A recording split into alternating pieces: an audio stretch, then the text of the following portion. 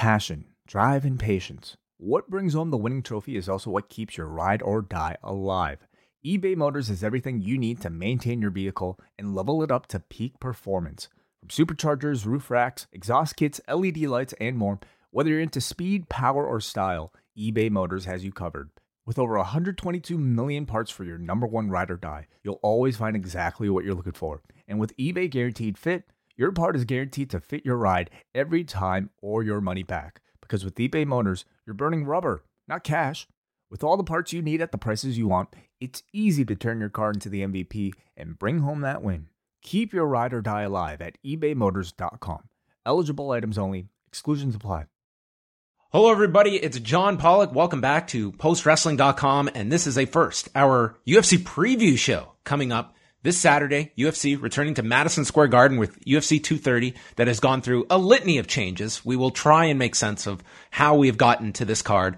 Only man I could be joined by tonight to chat about this big card and what's going on in the world of mixed martial arts. You know you love him. Phil Chair Talk, the Big Phil combo, here with us on a Tuesday night. It's very rare that I don't talk to you on a Saturday, Phil. Well, I'm honored to be here on any night of the week, so thank you for having me. We have lots to discuss. We're going to be dissecting this card. We're going to go through the main card, some highlights on the undercard, but I did want to discuss an interesting transaction over the past week. I think that's maybe the best way we can label it, and I don't know how often we've ever kicked things off by chatting about one championship, but maybe that is the genius behind this in and of itself, because they have had quite the month acquiring Eddie Alvarez and now former flyweight champion Demetrious Johnson, in exchange allowing Ben Askren out of his contract, and the man is going to be coming out of retirement to fight for the UFC. Starting off with the one championship side of things, Phil, do you feel that this is going to be kind of a push for one championship in North America by getting two very recognizable names onto their product next year? That's an interesting question. I don't really think of it in that regard. I'm not so sure how interested they are in pushing into North America right now. They certainly do have two notable names, two former UFC champions, so maybe that's something that they're interested in. I just see it more as they're just solidifying their brand in Asia. Bringing over Demetrious Johnson makes a lot of sense for them because that appeals to their crowd. They have a lot of lighter weight fighters. And then having Eddie Alvarez, I mean, he's not a heavyweight fighter or anything like that. And he's a marquee name who's been a UFC champion along with a champion in several other promotions. He's fought Conor McGregor. So I just see it more like they're just solidifying their brand and growing. Could that mean that they're going to make a push to North America? Potentially. But it's not like Demetrious Johnson has been a proven big commodity. He's certainly a proven amazing fighter, but from a drawing standpoint, I'm not sure he's going to move the needle for ONE FC in North America. How about yourself personally? How much do you follow ONE, if at all? And is that going to, if you see that Eddie Alvarez is fighting on a Friday morning at 8:30 a.m., will you be downloading that app to check out what Eddie Alvarez is up to?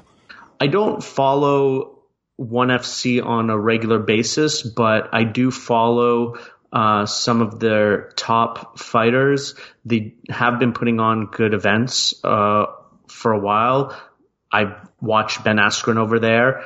Recently, they've added Gary Tonin, and as a jiu-jitsu practitioner myself, I'm extremely interested in what he's doing over there. They have Shinya Aoki. They have very good women fighters.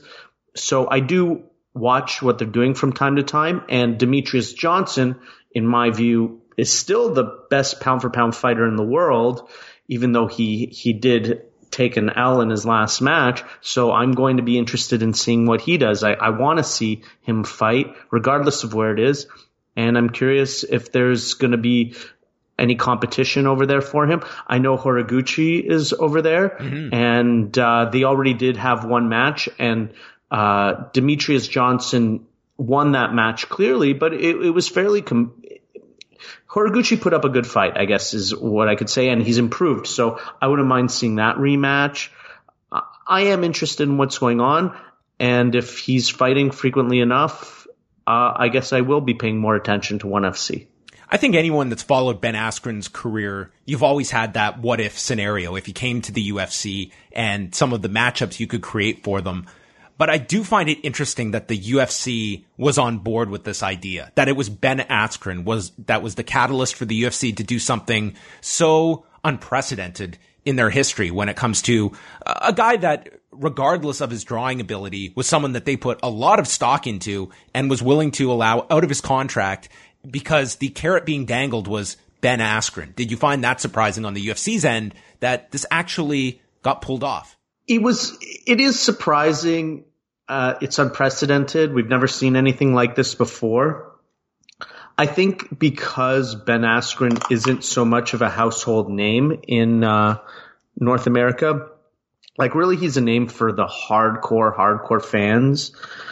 So, sorry about that. So it's a little bit unusual to think about what the motivations are for the UFC for this. They certainly can't expect Ben Askren to come in and headline a major pay-per-view and be a huge star right away. But at the same time, they're looking to shake things up. And as he mentioned himself on the Ariel Helwani show this week, fans just want to see new things. And him fighting anyone in the UFC is new and exciting.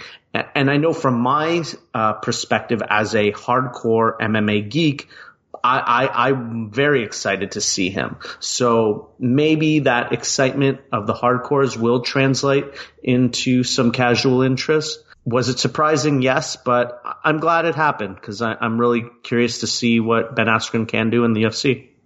Well, let's look ahead to this Saturday, UFC 230, their third event at Madison Square Garden. This one has gone through numerous changes, and we end up with a main event involving Daniel Cormier and Derek Lewis.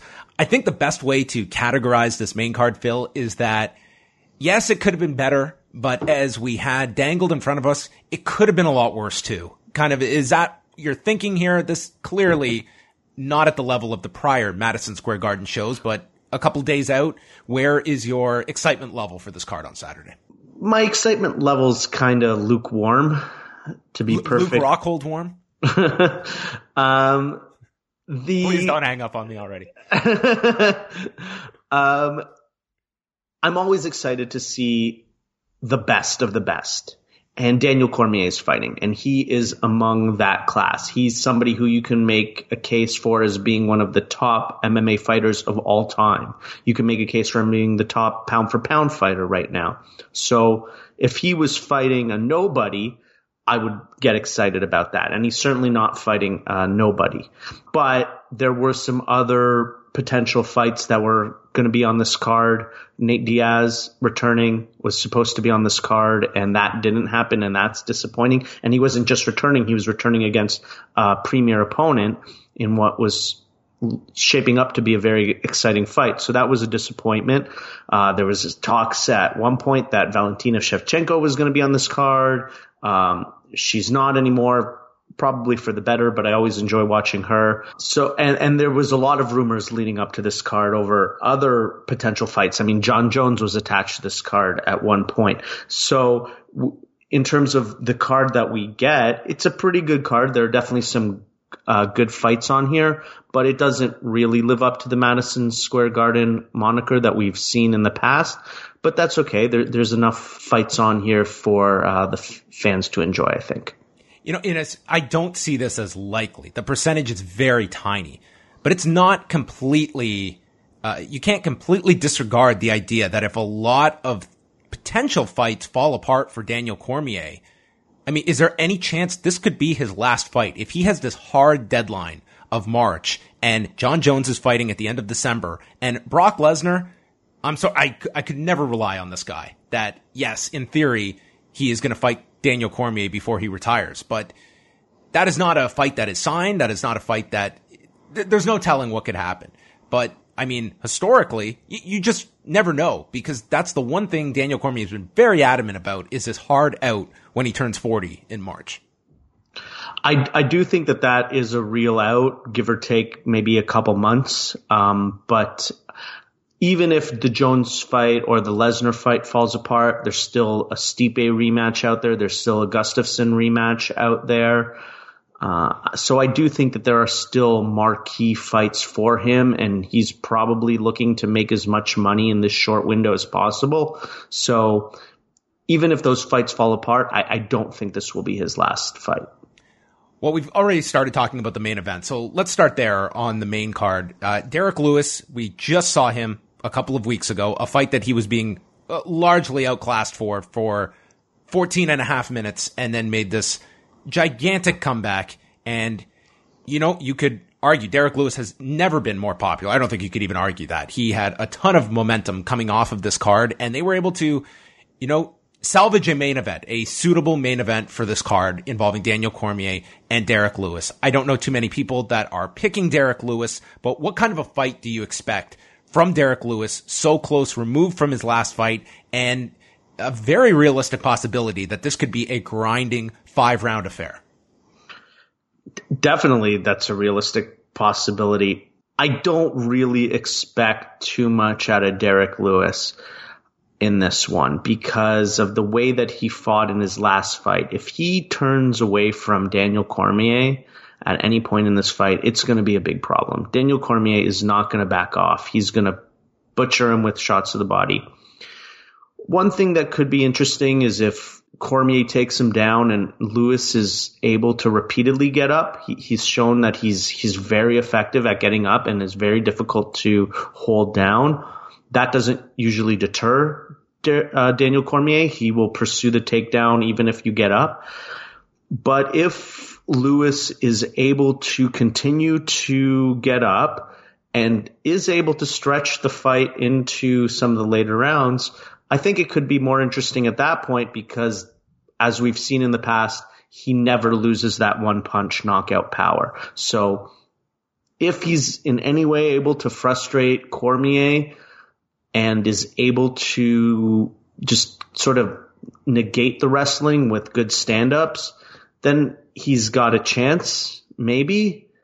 But for the most part, I just see this as Daniel Cormier going to do what he does best. Yeah. Lewis has, you know, quietly won 9 of his last 10. The lone loss in that whole stretch was to Mark Hunt.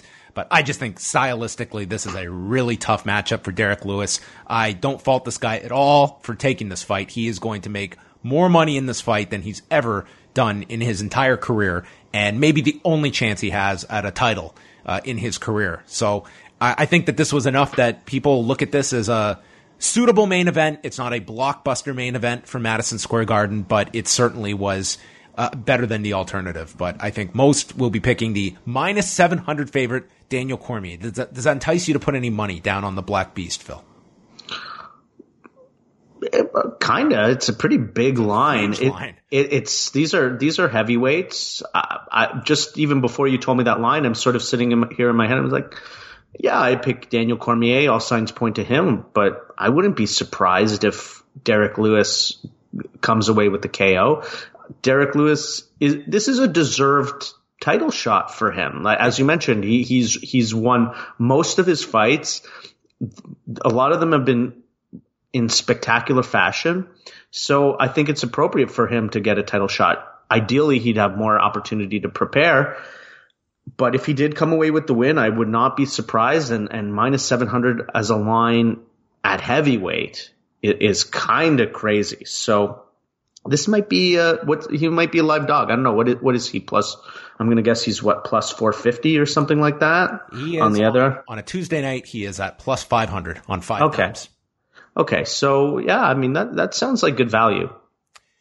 Do you expect Brock Lesnar to? He is wrestling in Saudi Arabia on Friday. Do you see any possibility that the man will make it to Madison Square Garden for Saturday night and essentially set up this fight with the winner?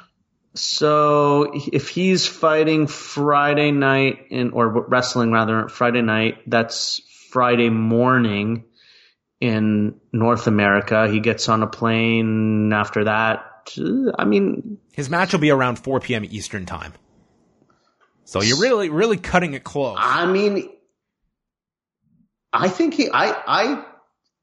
it makes sense for him to be there. It really does. Oh, if he's still on the USADA program, and if he wants this fight, then yeah, he should be there. It makes perfect sense. It's Madison Square Garden. It's going to be easier to get there than it would be to the West Coast. So I'm gonna say yeah, Brock's there. Here's the caveat. I don't know how much you've been following. Are you aware of the Roman Reigns situation in the WWE? I just heard that he's no longer he had to take a medical leave because of leukemia. Yes, he has leukemia. So their major star is gone indefinitely. And if you are the WWE and looking at a quick fix, do you unload an enormous amount for Brock Lesnar's services that they are able to match whatever the UFC is willing to offer? That's a great question. That's sort of out of my realm of expertise. I would just ask I don't know how big of a star Roman Reigns is. So if Roman Reigns is really a huge star and they need to fill that void, then sure, Brock Lesnar definitely can do that. But if Roman Reigns is just somebody that they're sort of just he's their top guy. So, I mean, Brock Lesnar is in a situation where the idea of the company just wanting all hands on deck in Roman Reigns' absence is not it would not stun me if Friday they put the title on Brock Lesnar and they are willing to pay him. Oh, is that a title match? Yes. Who's he wrestling against? It is him and Braun Strowman on Friday. Braun Strowman. The only thing is just Brock's not there every day, right? And all these other guys are there every day. No, so he won't be working a full schedule. I don't know. It just feels like he could make $10 million for fighting Daniel Cormier in one night. Mm-hmm. And is the WWE going to pay him $10 million? I don't know. I don't know the economics of that business that much. So you'd have more insight than me. Well, let's move on down. Chris Weidman originally was going to be fighting Luke Rockhold on this card. I was really anticipating this rematch from December 2015. That was the night that Chris Weidman, with the most errant kick of his professional career, was taken down and then just annihilated by Luke Rockhold as he lost his middleweight title and moves his way back here to Madison Square Garden, where he did not have a pleasant outing against Yoel Romero 2 years ago. And his new opponent is Ronaldo Jacare Souza. Souza is now 38 years old. He has only gone 2-2 in the last year and a half, dating back to March of 2017. I think we have seen a somewhat diminished Souza than the kind of middleweight champion in waiting that I felt he was for quite a stretch in time. Chris Weidman himself, though, he has not fought since July of last year. That was the Kelvin Gastelum fight. So I think an important fight for both of these men to kind of keep their names among the upper echelon at 185 pounds. Do you like this as a better fight for Chris Weidman, or do you see this as a more difficult matchup for him with Luke Rockhold out? I think on paper it's a easier matchup because he's already lost to Luke Rockhold, and over the common, although MMA math is a bit odd, over the last common opponent, which is Kelvin Gastelum, Chris Weidman looked better than Jacare. Now, Jacare also has a win over Gegard Mousasi, whereas Weidman recently lost to Gegard Mousasi. So as I just alluded to, the MMA math doesn't work out so well. But I think that because he had lost so badly to Rockhold, there's a psychological advantage that Luke Rockhold may have over him. Whereas here it's kind of like an even playing field. So in that regard, maybe Jacare is an easier fight, but I don't like to say he's an easier fight. It's not something that sits comfortably with me because he's a tremendous fighter. He's an amazing ground fighter. If we saw that when Rockhold got top position on Weidman, it was devastating. And I think Jacare is going to be even more effective on the ground if he's able to get him there. I really like this fight a lot. I think I'm actually more excited about this fight than the Luke Rockhold fight. I think you alluded to the fact that Jacare has never quite reached his potential in the UFC. There was a lot of thought that he could be a UFC champion. He did have a very close defeat to Yoel Romero that many people thought that he won, and that probably would have given him a title shot. I think at that that was time. The crossroads of his career. That fight, if it goes a different way, if that fence grab is assessed differently, I think that Jacare, I think that's always going to be the what if fight of his career. Of if he had beaten Romero the same night that Rockhold beat Weidman. Yeah, that was a huge night in MMA. So I just really like this fight. It's a lot of unknowns to it. It's a very difficult fight to predict. Both guys have not looked fantastic in recent memory. Jacare did get a huge win over Derek Brunson, but he had a tough loss to Kelvin Gastelum. Weidman had lost 3 in a row, and they were all pretty brutal. He did bounce back against Kelvin Gastelum, but there was a big size difference in that fight. So a lot of questions going into this one. Very tough fight to pick. And I'm excited for it. It's one of the more exciting fights on the card for me, for sure. It's kind of, you don't want to say either guy's back is up against the wall, but I would say in terms of staying as a championship contender, it kind of is. Like, this is really, like, Jacare, I think this is a very important fight for him. And conversely, Weidman, I think a loss really derails him at 185 pounds. Well, if Weidman gets the W, I don't see who Whitaker and Gastelum. Absolutely. I mean, the fact that Gastelum's even fighting Whitaker ahead of Weidman is a bit odd. It's not too strange because just of how the way that the matchups have worked in the past, but Weidman pretty much can guarantee himself a title shot right here. So it's a hugely important fight for him. Jacare, unfortunately, he has losses to both Gastelum and Whitaker, but he gets a huge win against Weidman here. Maybe he gets a win against Rockhold on Rockhold's return, and then he's definitely deserving of a title shot. He might even get the title shot just by winning this fight. So, because at middleweight there's not a huge queue of guys. So, yeah, I think it's fair to say that these guys are fighting for a lot right here. We move down to we stay in the middleweight division. A lot of middleweight action on this main card. David Branch will be taking on Jared Cannonier. This was a result of fights being moved around to accommodate Chris Weidman. So David Branch finds a new opponent here in Cannonier. This will be Branch's 4th fight in the UFC. He had the loss to Luke Rockhold, then defeated Thiago Santos with a rare first-round stoppage.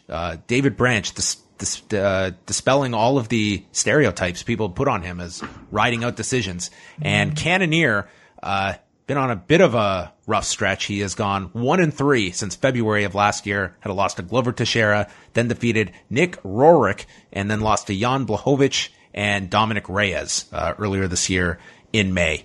I guess not the most attractive matchup on paper here, but nonetheless, David Branch, I think, looked really good in his last outing with Thiago Santos. And when you look at this main card, you mentioned not a whole ton of depth at the top of middleweight. There is an opportunity for some guys to break out here. And I would say David Branch is certainly one of those candidates. Definitely. David Branch is a veteran. He has a ton of experience going into this fight. He really only has one loss, significant loss in the last, 6 years, and that was to Luke Rockhold, and there's no shame in losing to Luke Rockhold. So yeah, he's got a great opportunity to make a name for himself on a huge platform. And I'm not willing to write off Jared Cannonier either.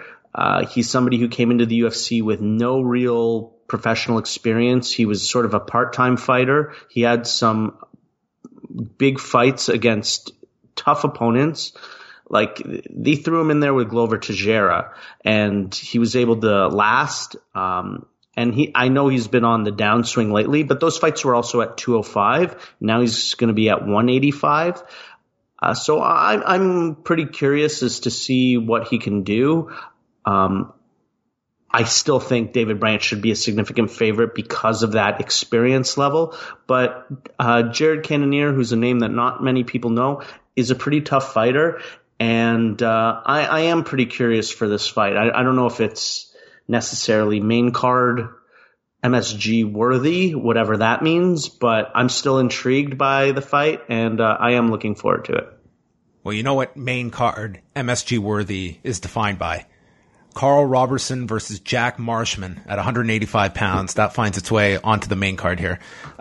We have Robertson, who had a 15-second knockout on Dana White's Tuesday Night Contender Series, then followed that up defeating Darren Stewart in November of last year, and then got submitted by Cesar Fajeda earlier this year in May. Marshman hasn't fought in the last year. Of course, he fought for Cage Warriors, and this will be his 5th fight in the UFC. Last fought against Antonio Carlos Jr., where he was submitted. I don't know if the winner of this fight will necessarily be putting their name into the hat of elite middleweight contenders, but this is a fight that will take place on the main card. I can confirm that much.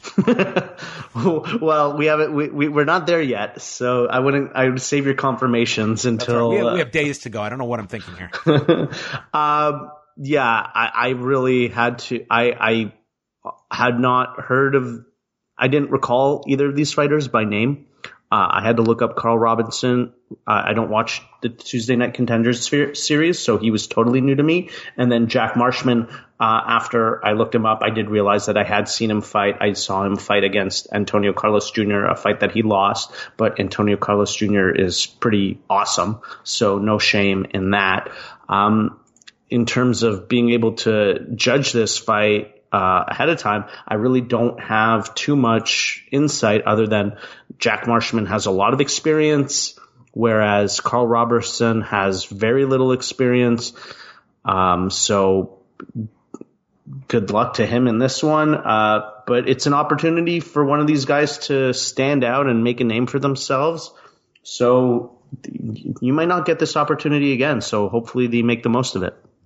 And then opening up the main card, I think this is one of the big fights on the entire card. Derek Brunson versus Israel Adesanya, another fight at 185 pounds. For Brunson, this will be his 15th fight in the UFC. He's kind of been up and down over the last 2 years. He had the losses to Robert Whittaker and Anderson Silva, the Silva decision. I think many people had that fight for Brunson, but then came back, defeated Daniel Kelly and Lyoto Machida in 2017, and then came off the stoppage loss to Jacare earlier this year in January. Adesanya, undefeated so far in the UFC with wins over Rob Wilkinson in February, Marvin Vettori in April, and Brad Tavares in July. So this is already his 4th fight of 2018. Obviously, one of the big prospects for the UFC. All eyes are on him here, and I think this is a really big test in Derek Brunson.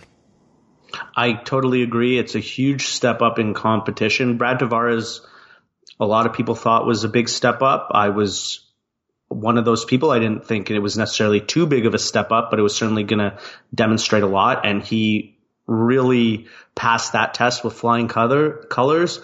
Derek Brunson, though, is an even bigger step up. Derek Brunson is somebody who's fought the best of the best. He has wins over a former champion in Lyoto Machida.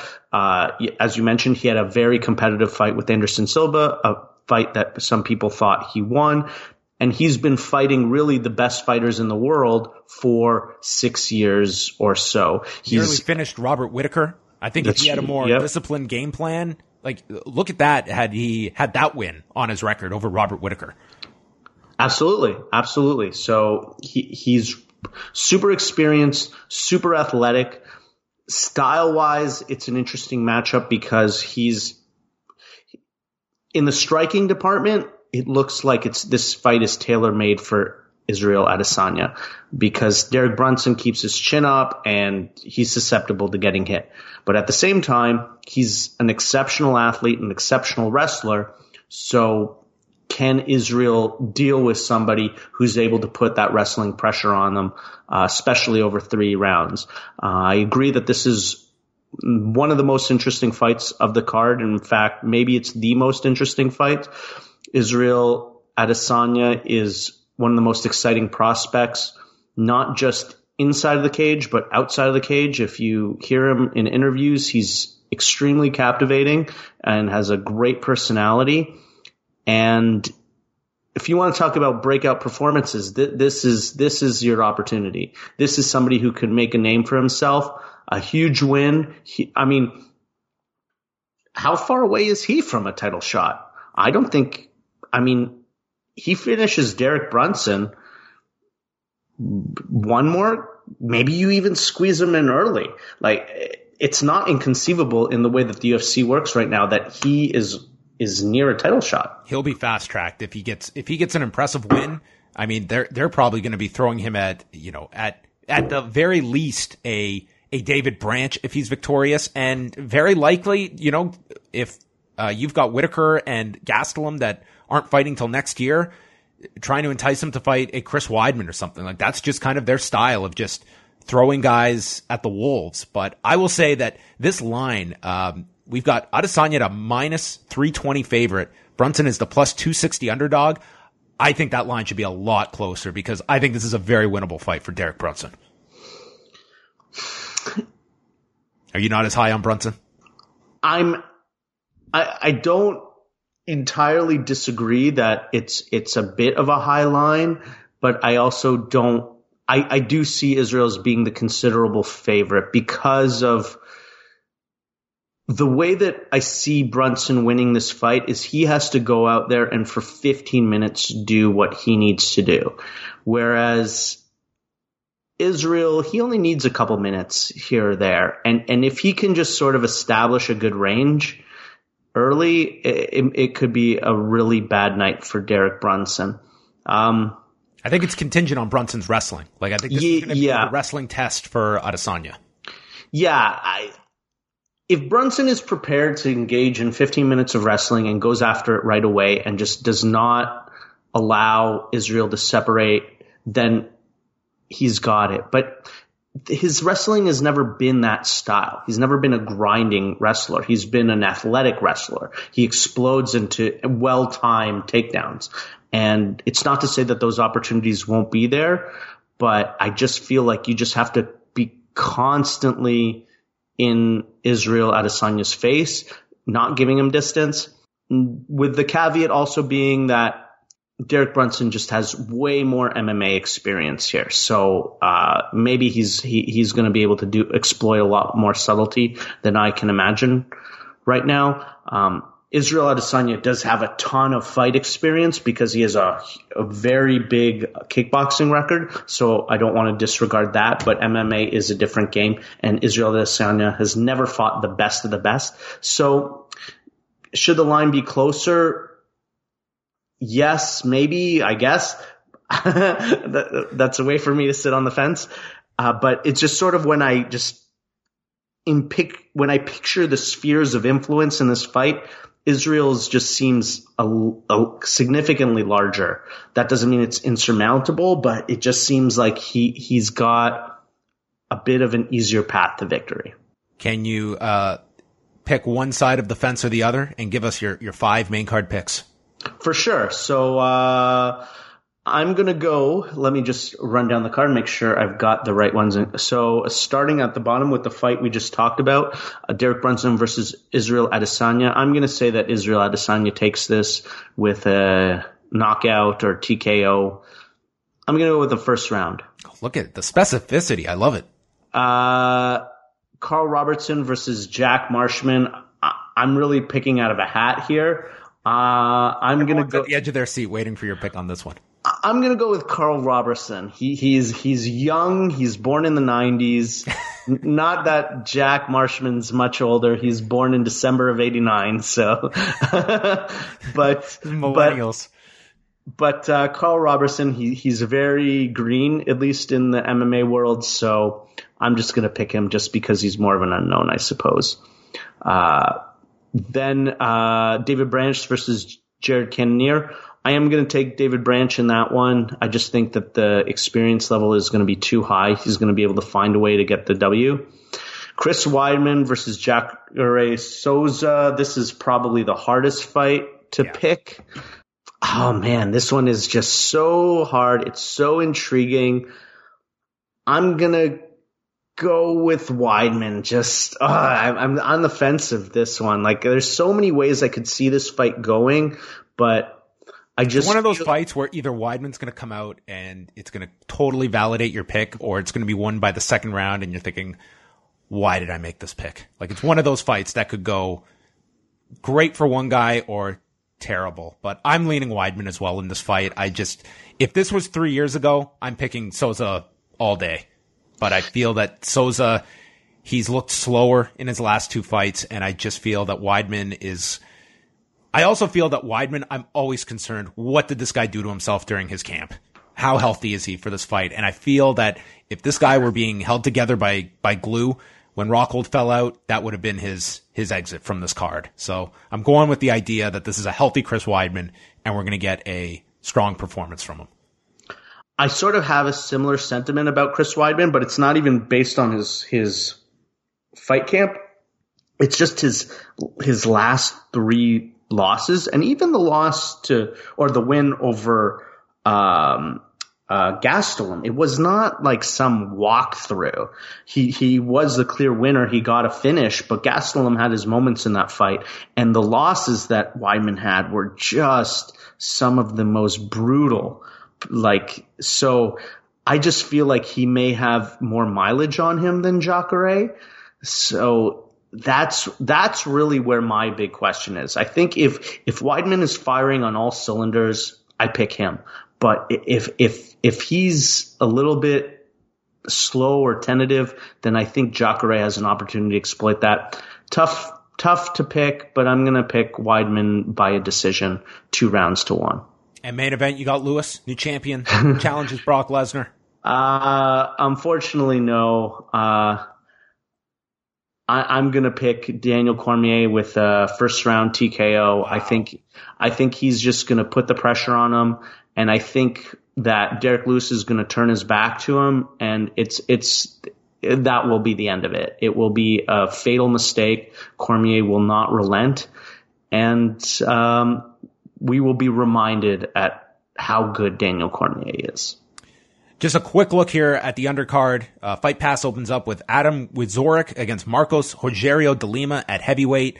Bantamweights Brian Kelleher and Montel Jackson will be taking on one another. Shane Burgos taking on Kurt Hollabaugh. Lando Venata headlines Fight Pass against Matt Fravola at 155 pounds. Then on to the prelims on television. Lyman Good and Ben Saunders, which could be a really fun fight between those two at 170. Julio Arce against Shaman Moraes. Sijara Eubanks, who at one time was headlining this card, taking on Roxanne Modafferi, the woman that replaced her in the finals of the Ultimate Fighter season, where Sijara Eubanks was to fight Nico Montano for the flyweight title. And then headlining the prelims, Jason Knight, who is in desperate need of a win, taking on Jordan Rinaldi at 145 pounds. We can just finish off. Phil, is there anything that jumps out at you on the undercard that has your interest? Yeah, just sort of three things to talk about. So Shane Burgos is on this card. He has looked promising. He did lose his last fight against Calvin Kattar, but leading up to that, he just has a very unique, exciting style. And Calvin Kattar is no slouch, so losing to him is there's no shame in that. He's just a very exciting striker. So I'm looking forward to seeing him try to bounce back off of the first loss of his career. Lando Venata is on this card. Lando Venata has kind of been thrown to the wolves in his UFC career. His first fight was against Tony Ferguson on like 4 days notice or something like that. Mm-hmm. He's a very exciting striker. He's never really been able to put it together in the UFC. I don't know his opponent, but I'm always excited to watch him fight, so hopefully he's able to give a good performance. And then, Sijara Eubanks versus Roxanne Modafferi. Sijara, the person that no one knew who this person was going into this card. She was, as you mentioned, at one point the headliner. That got canceled. She did a great job of screaming at the top of her lungs about it. She got put on this card. She got put on this card against a recognizable name, a veteran in women's MMA. So Sijara Eubanks now's your chance. Like, go out there, prove yourself, get a big win, and you will get that title shot because there's not a big queue at the 125-pound division. So put your money where your mouth is, and let's see you step up and perform. So that is UFC 230 going down Saturday night. Phil and I will be joined by Ziggy on Saturday night. We will be chatting about whether or not we have a new heavyweight champion to discuss, and who knows, maybe we'll get a brawl at Madison Square Garden. We can never predict what is going to happen to there'll be much to talk about regardless. Definitely, and I'm glad that we're over now because, John, I can't sit here anymore because my balls is hot. We'll chat with you on Saturday, everybody. Good night.